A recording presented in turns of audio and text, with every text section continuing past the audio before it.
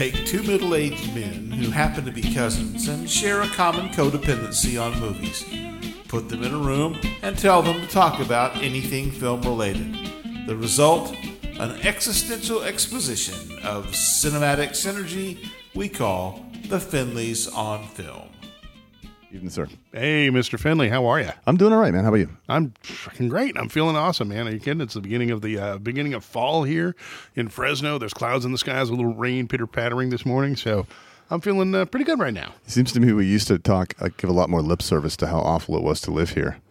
True. Is that a sign of us getting older and accepting the fate of living in Fresno? I think that might be it. Yeah, they were just like we're just crawling into Mordor and just going, oh, I guess it's home now. Yeah. The other thing is also, Tom, I would say for you especially, but for me as well, we're a little kind of cunty about the weather. I mean, the truth of the matter is most people live in places that are actually hot, very, very hot. So we're just weak. We're weak is all we are. Are we weak or are we smarter? I'm not sure.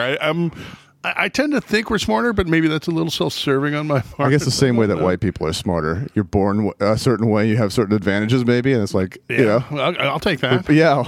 I'll take, at this point in life, I need whatever advantages are coming my way. I have not made the most of it so far. I have fucking not. You really don't understand white privilege at all, Tom. No. Yeah. Man, it's just such a wasted concept on me. You should just totally give it to somebody who could do something with this shit. Watch this, Tom. You know who did understand white privilege? Well, why don't you tell me, Joe? Mr. Laurence Olivier.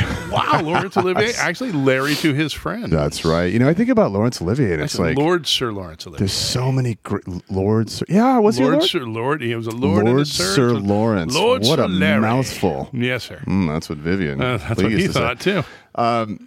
Yeah, when I think of him, it's like to narrow it down to two films, which is what we've done. We didn't go for a three-for on this one. We did two films. We decided on two films that would like show, I think, a range. Yep. But the more I thought about it, the more I thought it is a range, and yet they have similarities because, you know, like classically, Laurence Olivier is maybe best known for Hamlet, which we're not doing, but could be done another time, a Shakespeare episode or something like that. 1940. One of my favorite Hamlets. Doing a Shakespearean Laurence Olivier thing, isn't that kind of cheating in a way? I don't know. Doing Laurence Olivier, doing Laurence Olivier too, doing Shakespeare. Man, it's like that's his backyard. It's like talking. It's like well, we're talking about dark chocolate and sex or something like that. You know? Well, speaking of dark chocolate, he did do Othello in shoe polish, which was pretty embarrassing. Yeah, well, it was absolutely a different time back then. That seemed okay to the people of the day. You know, I'm not even sure that that's true because I know that he did Wuthering Heights. He was Heathcliff in shoe polish, so he may have done blackface twice, which is kind of humiliating. But you know, he did a lot of great Shakespeare. Probably, in my mind, the definitive Hamlet. Sure. Next to Kenneth Branagh. Oh, good Lord. 33 hours. Fucking terrible movie. I actually like the Mel Gibson version better. I do too, actually. I do too. The one thing I would definitely say... his Jew-hating commentary seemed unnecessary. Yeah, out damn Spotsky. I don't know why ski and Jew. Neither a borrower or he be. I mean, that seems like a real broad brush there. Neither a borrower or with interest be. Yes, okay. No, but I would say that the Kenneth Branagh version is worth watching just so you can see the absolute worst acting ever. By Jack Lemmon. Oh my God. Terrible. Damn it. That's so fucking dreadful. Just dreadful, yeah. Oh, you just... Ugh. Okay, but so Laurence Olivier's done that. You know, he did a film, and I thought about suggesting here. We didn't get to it, but I would personally recommend listeners check out, and that's The Entertainer. Yes, I was thinking that. Thinking that we're kind of not. We should have added this. Probably should have added. That is such a great fucking movie, and it's sort of off the beaten path, even for he who did so many diversity of roles. Well, and he did it very distinctly because it was very unusual for him. You know, it was a modern play. I want to talk about villains in a bit, but in a way, it's sort of like, you know, that's when you get like the deliciousness of an actress when they play someone who's sort of a slime ball, like Tony Curtis in Sweet Smell of Success or something, right? Absolutely right. Okay, and then of course there's a movie outside our sort of like timeline from I want to say 86 that I just love, and it's this film with Laurence Olivier and Jackie Gleason called You like that one? Mr. Halpern, and I love that film. I gotta say, Finley number one, love that goddamn movie. Would not stop watching HBO that movie. Special about these two older gentlemen who, you know, had shared a woman. Yeah, not in the rotisserie chicken style, not in a Rolling Stone backstage style, but yes. A Rolling shared Stone, love of a woman. You're right. Yes, exactly right. Yes. Yeah. And probably, rotisserie there. Anyways. Yeah. So what we're going to start with here is actually, God. I think the second to last actually Hitchcock film that was not before he went Hollywood. But yeah, before So he was 41 he was really Hitchcock. 41 he did Suspicion, but Right. in 1940 he did Rebecca, and that's with Laurence Olivier and Joan Fontaine. Right. Now, Okay, let's talk. well, okay, so I think it's I hate it when people say this about like short stories or poetry or something, but I think it's kind of two films. Really? Talk to me. Well, okay, so you have this sort of first part of the film with Joan Fontaine, excuse me, as this personal aide to a dowager, like a real real asshole. A real cunt, yeah. She's really a fucking real dick. She's a paid companion, Right. essentially, right? Vacationing in Monte Carlo. Yeah, with this super rich woman who's Yeah. super entitled and just needs to be shot. Okay, fine. I'd And like so to think people like that don't exist anymore, but they do. and Joan Fontaine, by the way, who is so sweet. I mean, everything she does, she's very, very I sweet. kept thinking she looked a lot like Ingrid Bergman. Yeah, she's got that quality. that But quality. She was the sister of Olivia de Havilland, and they sort of notably despised each other for their entire lives. Really? They didn't speak for decades at a time. No And idea. then would start That's speaking and then great. wouldn't speak for decades at a time. Like would snub each other at the Oscars. Yeah, like just total fuckface sisters, right? But she's a sweet, presence on the screen. Yeah. And she plays this young lady who's the paid companion to Mrs. Dowager. Sort blah, of an blah, blah. incredible innocent. Yeah, and she meets Laurence Olivier, who's vacationing there, and she first spots In him Monte Carlo. in Monte Carlo, where he's sort of like contemplating jumping off a cliff. Right, he's on a cliff staring down. You could see him Yeah. about ready to step out there. No, I think what's interesting now about Laurence Olivier in this role is that on the one hand, he's very suave. He's a very suave, sort As of always, almost yeah. like Cary Grant, but without the sense of humor because he's also an asshole. This film is full of real dicks. Yeah, It's a bag of unfortunately. dicks, except for Joan Fontaine. Right. And we'll get to someone else. in a bit. She's almost a dick in absentia. Like Wait, who is Joan Fontaine? Joan Fontaine. Why? Yeah, just because. Dick Well, in here's absentia. what I love about this movie is Sounds like a night basically with Tom. one conversation would have changed the entire course of everyone's life. What do you mean? Like if she had the nerve to go, hey, what's this Rebecca thing about? Like that would have changed there would have been no movie. Yeah, but that's the not her book, being there an would have been asshole. no movie. Right? Well, we should sort of set up the deal here. So the deal is Laurence Olivier sort of likes her moxie as this young lady who's this sort of paid companion to this and asshole he's, dowager. He's in love with her, but it's in a very weirdly condescending way of that. Very time period. condescending. Yeah. Well, it's also like that sort of classic story, whether it's here or Annie Hall. It's sort of like the older man who's like taken with a young beauty, but also wants to show her the things of life. In this case, and also not like, loves her innocence. loves her very innocence. much in love with her innocence. For that. Wants to show her the finer things of life, and it turns out he's a widower, right? So he's lost his wife, Yes. Rebecca, hence the Right. title, right? The sort of mysterious woman who he loved, who died somehow, Right. And so he's off in Monte Carlo trying to sort of drown his feelings, contemplate suicide, meets Joan Fontaine, and woos her away from her paid companion position. No, that was an act of God, right? It was a gracious act getting her away from that woman, but into another area, into this other thing. And so Joan Fontaine ends up in basically out of her class circle. And contextually for British people, I'm sure Yeah. it makes a little more sense in a way. Yeah. Because she's There's a lot because- on the line. There's probably tension for the audience in 1940.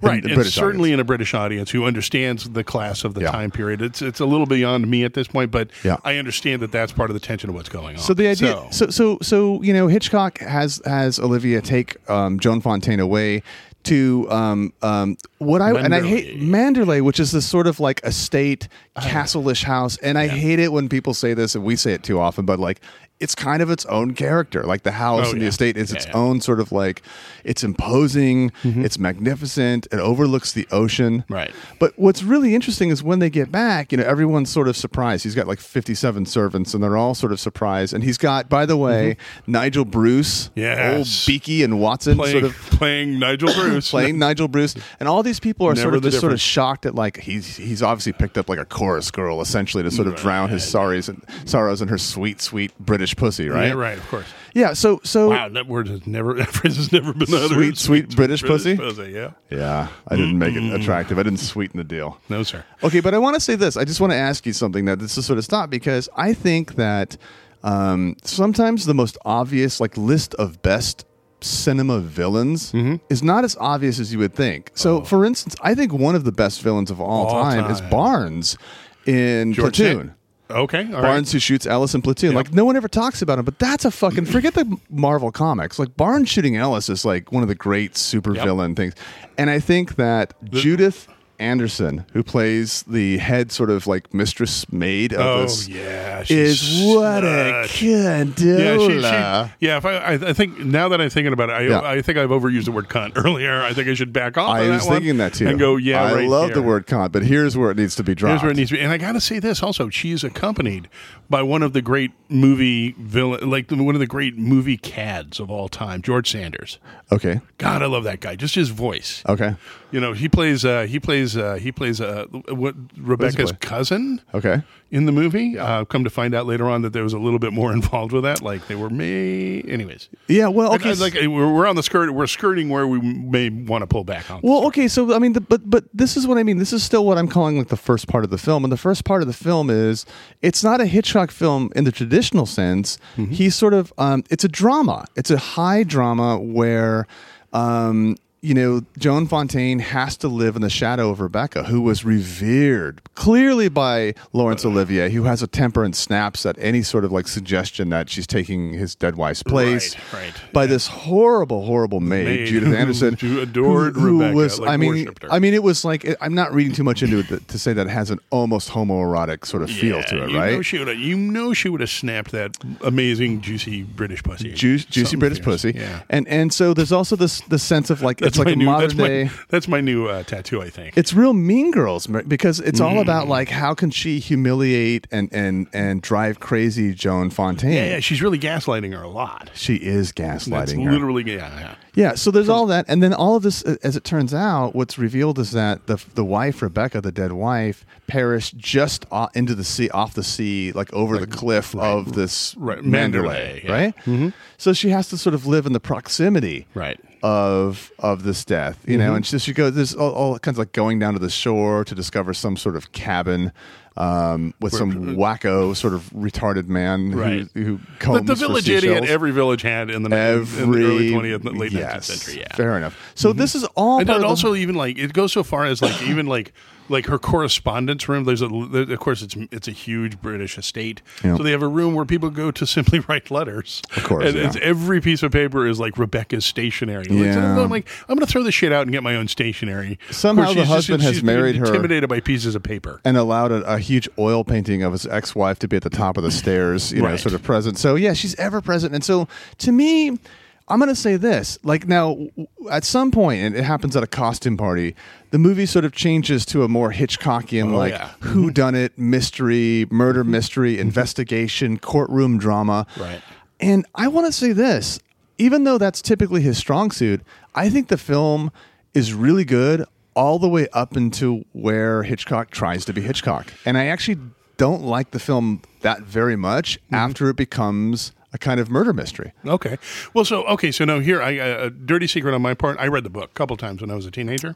Liked it. The dirtier secret is what a fucking nerd you are, Tom. I was a huge nerd. Yeah. I read Rebecca a couple of times. It was a huge book in its day. It was a tremendously popular book in its day. Yeah, which wasn't your day, by the way. No, it was like 100 years before you were around. Yeah. Well, here's the thing about Rebecca, which I think is fascinating. Let's break it down. If I were to say anything, it's as though Jane Eyre were written by Agatha Christie. You're playing fast and loose with the word interesting, but go ahead. Yeah, true.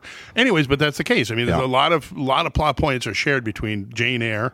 And it also turns in halfway through the book and halfway through the movie. It turns into your sort of. I feel the same way about Jane Eyre, by the way. I love the first 150 pages, and then I just would let it go. I just end it there intentionally. Oh, really? Okay. Well, yeah, I just feel like it's challenging. I know it's hard. It's hard to read. I understand that, but it also it's like what it's trying to be. Like I don't understand why this. I mean, I'm just your jug band or something. I'm just looking at it from the point of view of a film, but I don't know why it has to be that second thing. Well, like what's the advantage? Because they're really trying to write, because again the book was huge. They were trying to write the book for the possibilities. Well, I mean, why is the book that way? That's what I'm saying. That's the thing. Because I guess it needed to be. Because I don't know. Because that's you the don't way know. They, that's the best. You finally got there. That's the way. All the stammering. You finally got to. You don't know. You don't either, dumbass. I know. I'm saying that. I'm saying I don't know. And you. Well, I got to read. I don't know. What are you talking about? Anyway, it turns into a mystery. And I would say, yeah, it isn't the weaker part of the book. It's the weaker part of the book and the weaker part of the movie. Okay. Sorry, I didn't mean to fucking agree with you. No. you I just thought you didn't know. snapper. That's all it takes. God damn it. Just I don't know. Beast mode. It's actually 3 words. I don't know. Twat. So I do give it. I do give it a thumbs up for. I mean, it's got a kind of a really cool cinematography. Oh, it's beautiful. It's beautifully shot. It's a beautifully shot movie, and we saw a beautiful, a good beautiful print that's of it. free. Yeah, really It's well done. public domain. Yeah. Yeah. Okay. Go see it. It's Laurence Olivier. Laurence Olivier is great. Joan Fontaine is better. Then Olivier. I think so. She controls. I mean, she's like, she makes that innocence pop on the screen. It's really crazy. Well, he's multi sort of dimensional, but the dimensions aren't that interesting. He's either sort of like sweet and wooing her, or a complete asshole. Right. Kind of like the two parts of this podcast. Mm-hmm. Yeah. Next, we have Hello, podcast. We turn to we fast forward. Listeners, to 19 We're not done fast forwarding. Go. 72's Yeah. Sleuth. By the way, they did a remake of Sleuth in like 2008. Why the fuck not? I mean, let's do a shot-by-shot remake of Psycho. Why not fucking Sleuth? Well, here's the thing. Michael Caine, who has What, do they got no Michael conscience, Richards in it or something? Dickbags. switched roles with Laurence Olivier and became. Oh, mystery really? writer. Yeah, Became the old it was guy? terrible. Jude Law played his. Oh, no. It was terrible. But anyway, so this is 1972's. Now I remember sort of being on a kick at this time with like a late Michael Caine movies, and I consider this definitely to be a Laurence Olivier movie. Although Michael Caine is, it's one of the only You can films. make the argument either way on this. It's one of the only films where the entire cast was nominated for Academy Awards. Right. It's also one of the only films where the movie is just the two people. There's nobody else in the entire movie. Right. Anyways. I mean, that's right. Yeah.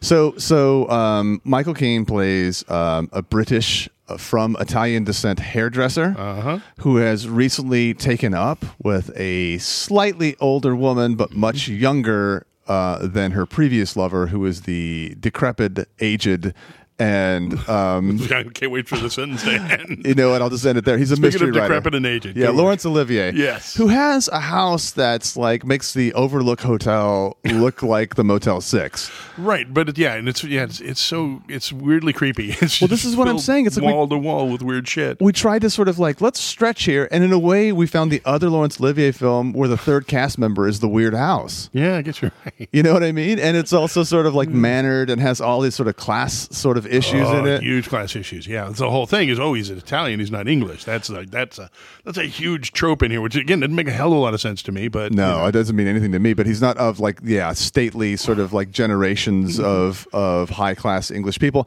And Laurence people who Olivier rode horses as a living. Laurence Olivier has made his living quite successfully as a mystery writer, kind of a male Agatha Christie, I guess, right? Right.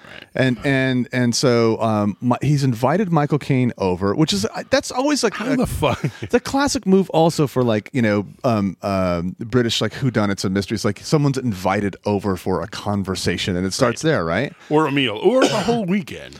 But basically, he's invited him over, and Michael Caine's in the situation where it's like, okay, I'll come over and meet the soon-to-be ex-husband of the woman I'm going to marry. Woman I'm plowing. I'm plowing That with sweet my, British pussy comes into play again. Wow. with my cocaine penis. God damn it. And so Laurence Olivier wants to have a talk with him, and so the initial talk is like, how are you going to afford this soon-to-be ex-wife of mine? Mm-hmm. And it's like, who gives a shit? But it's also like, well, because I don't want to have to. Yeah, she's going to come crawling back to me. So Exactly. So how do I get rid here. of her completely, Right. and how so that you can take her completely, and we can make this exchange of this woman who we never see. Right. And granted, you're a hairdresser, but you're also of the lower class and poor, generally speaking. But the first third of the film really sort of takes us on this trip of the house, which is because he's a mystery writer and he's obsessed with games and Puzzles. playing and puzzles. Yeah.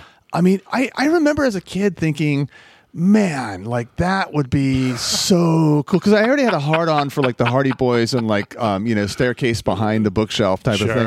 But Sure. everything about this house was some sort of secretive, interesting aspect of really. Now that I think about Arrested Development, because yeah. Laurence Olivier, I never thought of it in It's those like a terms. penny arcade. This guy's halfway got It's a penny like a penny He's got arcade. all kinds of puzzles and things like that. But like one of the puzzles would be like to make a mechanical ballerina spin and a music box play. Like that shit is on every table. Right. there's a lot of things like that. It's tchotchke by way of entertainment. Yeah, and so it's like this conversation. And by the way, I saw the stage play in London. It's Oh, I say. Yeah. Well, you think I'm gay for reading a book? Jesus Christ. Well, it's beautiful. I mean, it's the thing is, most movies that are adaptations of plays, whether it's like Carnage or Who's Afraid of Virginia Woolf, you can sort of see, no matter how good the director is, you could see it how it was a play. This one, it never really occurs to you, but it's so obvious when you think about it because it's all set in this magnificent sort of house, right? And so it's sort of like that first sort of act. I can only imagine what that fucking stage looked like.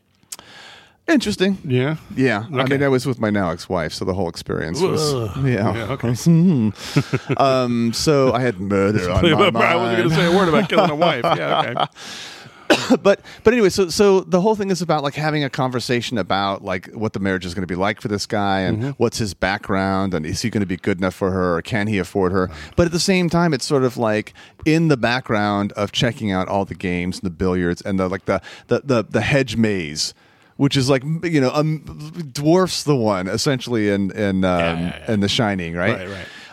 So that's the first part of it, and so a plot is devised by this mystery writer. Right, who writes crimes? So he's going to help Michael Caine get the money necessary to support the wife by helping him planning a robbery. It's an inside job. Can Right. Michael Caine essentially rob him? Right. And so he can claim insurance and get Laurence Olivier can claim insurance to get the money back, and Michael Caine can fence the stuff, and Laurence Olivier can even lead him to a fence. Right. Yeah. He even knows a fence because you met him while writing a book. Yeah, but there's something about this character that's it's sort of believable. You're intoxicated as a viewer by the character played by Laurence Olivier. The sheer charm of Laurence Olivier just exudes on this one. Which is to say that Michael Caine, the character himself, Milo Tyndall, thank you, points out a plot hole for the audience, which is like, well, just give me the jewels and just say you were robbed. And Laurence Olivier said, no, we must actually have like play out the robbery. Let's go down to the dungeon and pick out some costumes that you can wear in disguise, and we'll get a ladder out of the gardener's shed, and you can cut the glass window and break through and dishevel the whole house, and the Michael Caine's just like okay, okay, I have a 3:00 appointment at Supercuts, but all right, I mean. So that becomes the sort of like the tension, right? Like because what's happening is Laurence Olivier is leading Michael Caine into actually committing the crime of robbery, right? And then, which, of course, if you're going to rob somebody's house, guess what they can do if they catch you doing it? Yeah, I guess in England still, right? Well, in Florida as well. You could just do it on the street. It's an old stand your ground situation. Yeah, that's right. So really, he's setting him up to kill him.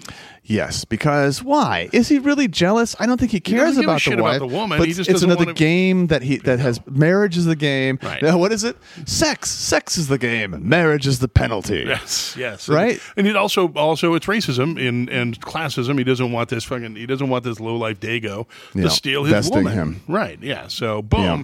So that's the setup for it. And then, did we give away too much? That's no. Because actually, about this movie, I think that when you watch the movie, you're thinking like, "Oh, here's the sort of twist," but actually, that's not the twist. Not the twist. So I don't think we gave. So yeah, as Chubby Checker would say. Mm-hmm. Anyway, so the third act is really the sort of the reveal. Beast mode. I didn't get that one. Twist away. Oh, Jesus God, all fucking keep up, old boy. Oh, fuck me in the mouth and call me Henry. Not one of our better episodes, but stay with us. I don't know. I'm loving it so far. Okay, anyways, enough of that. Yeah, I mean, look, the difference between this and Rebecca is, Rebecca is an intentionally it's well crafted. It's a crafted movie. It's in black and white, but the cinematography is it's more attentive. Yeah. The film here it actually has that sort of early 70s color that we're always talking about, the sort of the blotchy tomato reds. Yeah. It's super rather than being this sort of clean. The house makes it claustrophobic. Well, that's it. It's busy. Yeah. It's super busy. It's hoarderish if you were rich and didn't shit in a bag. If I said, or if only I'm looking at you, Tommy. Hello, yeah, because I'm one of those two.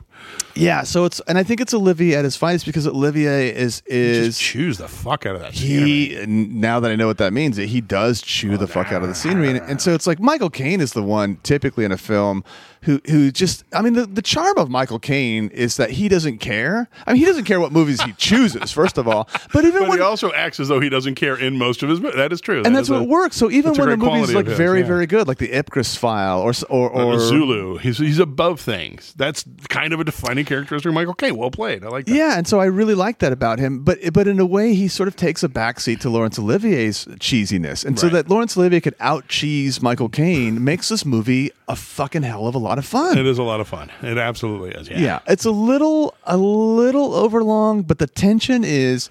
Well, let's say this: there's tension, but there's also a sort of like savagery about it at points. Yeah. I mean, it gets very sort of belligerent and. I guess belligerent. There's a visceral, belligerent, and there's that visceral belligerent vicissitude. There's a very subtle quality of visceral belligerence. I'll use your word. I think belligerent kind of vicissitude, sir. Oh, shut it, shut it, chubby checker. Let's twist again. Yeah, so I don't know. Look, it's hard to separate Laurence Olivier. He's certainly done films where he's played an American. Like if we were going to put how many of his movies could we put into one podcast? We were just trying. If you did like a Laurence Olivier extravaganza, yeah, if we're just trying to cover a lot of ground on Laurence Olivier. He's going for days, man. A bunch. Although he's done some he did that one with Marilyn Monroe that was not too hot in the 50s. I've never seen that. I want to see that. And Wuthering Heights is a real embarrassment. So I mean, but you know, yeah, but so it's no Othello, that's for sure. Mammy. You know, he's the one classically. You know that whole thing when he was in Marathon Man. I mean, Marathon Man and Boys from Brazil. You know, in the late 70s, he started to move toward like co-starring roles. Right, but roles that he thought were important. So it's like, you know, either he plays a Nazi dentist who tortures Dustin Hoffman, or he plays a Nazi hunter who's after Gregory Peck. But in the case of Marathon Man in '78 with Dustin Hoffman, that's the famous sort of Hollywood story where Dustin Hoffman stayed up for like 48 hours in order to like method act his way through being insanely tortured. Meanwhile, Larry looked at him and said, well, it's called acting. Try acting, Dustin. And of course, Dustin Hoffman was heartbroken because he thought he would impress the great Laurence Olivier, and there is no impressing Laurence Olivier, who, by the way, according to his autobiography, claimed that his favorite actor, the actor he learned the most from, was Spencer Tracy. Really? Well, because Spencer Tracy does exactly what Laurence Olivier said. Here are the lines. I'm this character. Let me act it out. Right. And so in a way, you know, he wasn't submerging himself in anything, but doing his job as an actor. So let's talk a little bit. Just before we go, I want to talk a little bit about Laurence Olivier because he's one of those people who has the mythology of being a really super nice guy in Hollywood. Yeah. Like I've never. Now I'm curious because I've never read anything that gainsays that. He wanted to be he was Larry. He to put his up friends. he put up with Vivian Leigh for something like a dozen years, and I mean, she actually I hear was actually a nice person, but batshit crazy. Right. Oh, okay. And so I mean that was. And remained like very, very good friends with her after they divorced. So I mean that says something, I suppose. He strikes me as like one of those very rare great actors out of Hollywood that I'd like to have a beer with. Spencer Tracy might be another one of those. Come to think of it, Laurence Olivier is one of the only men who can get away with that tiny mustache where you shave the top part and it's thin along the lip. Yeah, sure. Yeah. He just classy like great him. guy. You're kind of over there, Smitty. Maybe I've got a little bit of a man crush. That's okay by me. Absolutely. You know what we haven't been sort of doing? I think it's out of laziness lately. Is recommending that our listeners who are listening to this podcast on the free side consider becoming Patreon subscribers on the $5 per month or more side.